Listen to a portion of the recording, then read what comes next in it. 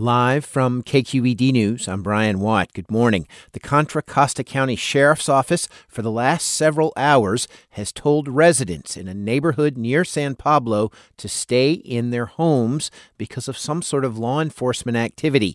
Shortly before 3 a.m., the agency issued a lockdown for the Montalvan Manor area. Sheriff's officials have told residents to close and lock all their windows and doors. Deputies have also blocked several roads in the area. However, they have not released any specifics about what exactly has prompted the lockdown and law enforcement presence. In other news, a 30-year-old pop-up Black History Museum in San Mateo County is getting a permanent home after receiving a $2 million state grant. The Dominique Hoskins Black History Museum and Learning Center is leasing a 22,000-square-foot building in Redwood City.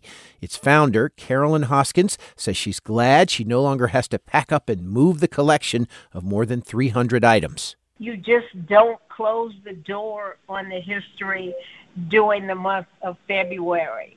We are going to be celebrating and educating people about the history all year long. Peninsula State Senator Josh Becker, who helped secure the grant, says he hopes to bring in more public funding support in the future. I'm Brian Watt, KQED News.